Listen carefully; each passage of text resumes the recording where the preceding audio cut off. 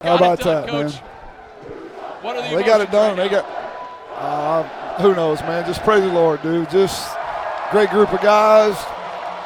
Moved me to the right spot at the right time, and just man, just the dudes deserve it. You can see it on their faces. They came. I knew they were going to be ready, and just hope that we played well. And man, they played lights out. All three phases. The special teams huge, defense huge, offense scoring touchdowns. This is, man, that's it's a great day, man. Great day. It is a great day to be an Aggie coach, and your game plan. And you told us last night that these kids were confident, quietly confident, and the package that you put together both offensively and defensively, unbelievable, spectacular here this afternoon.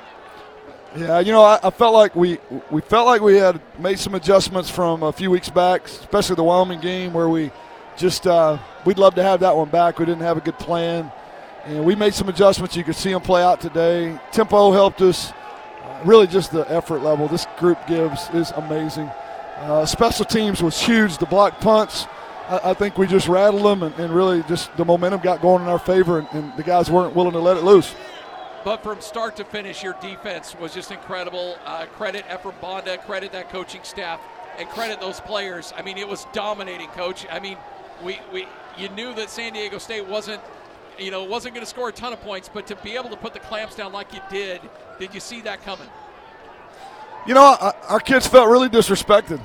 I've been through this before, you know, where I think a group that just nobody ever really believed in them but us. And I think they were completely, just fired up and ready to go play. And they wanted to prove that we could play ball too on both sides. And defensively, huge challenge. They went out and played their best game of the year when we had to have it most. Well, I think you probably got to go hold up a trophy. We'll try to catch up. Kids can hold that trophy, man. They did the work. They get to hold the trophy. Hey, by the way, whoever started the Gatorade bath deal needs to be shot, man. That's the worst. That is the worst tradition I've ever seen, man. I'm freezing cold and soaking wet. I got Gatorade in places it's not supposed to be. But we're gonna go lift the trophy. How about that? Go 10-3. Coach. Not too bad. Appreciate it. Thanks.